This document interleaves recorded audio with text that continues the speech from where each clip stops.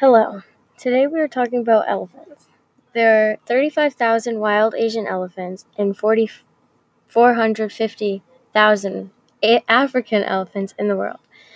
Elephants are the largest land mammals, and they are pretty intelligent. So what do elephants eat to fill their big stomachs? Well, typically elephants' diet mainly plants like grass, bamboo, roots, and sugarcane, and other things like fruit and bark. Elephant size makes it hard for the other animals to attack them.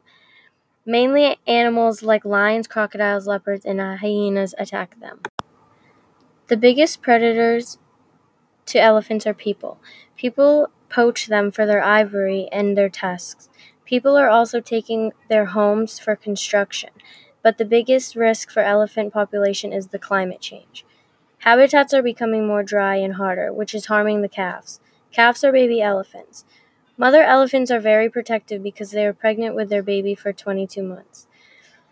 Elephants have the longest mammal pregnancy ever. The calves stay with their mother for 10 years. Elephants take mud baths to protect themselves from the sun. Yes, they can get sunburned. Their skin is almost like human skin, but it's much stronger and more layers. They have some hair, but not a lot. Did you know elephants can swim? In fact, they can cross a river that is too deep to walk across, so they use their trunk as a snorkel. An African elephant's lifespan is up to 70 years, and an Asian elephant's lifespan is 48 years.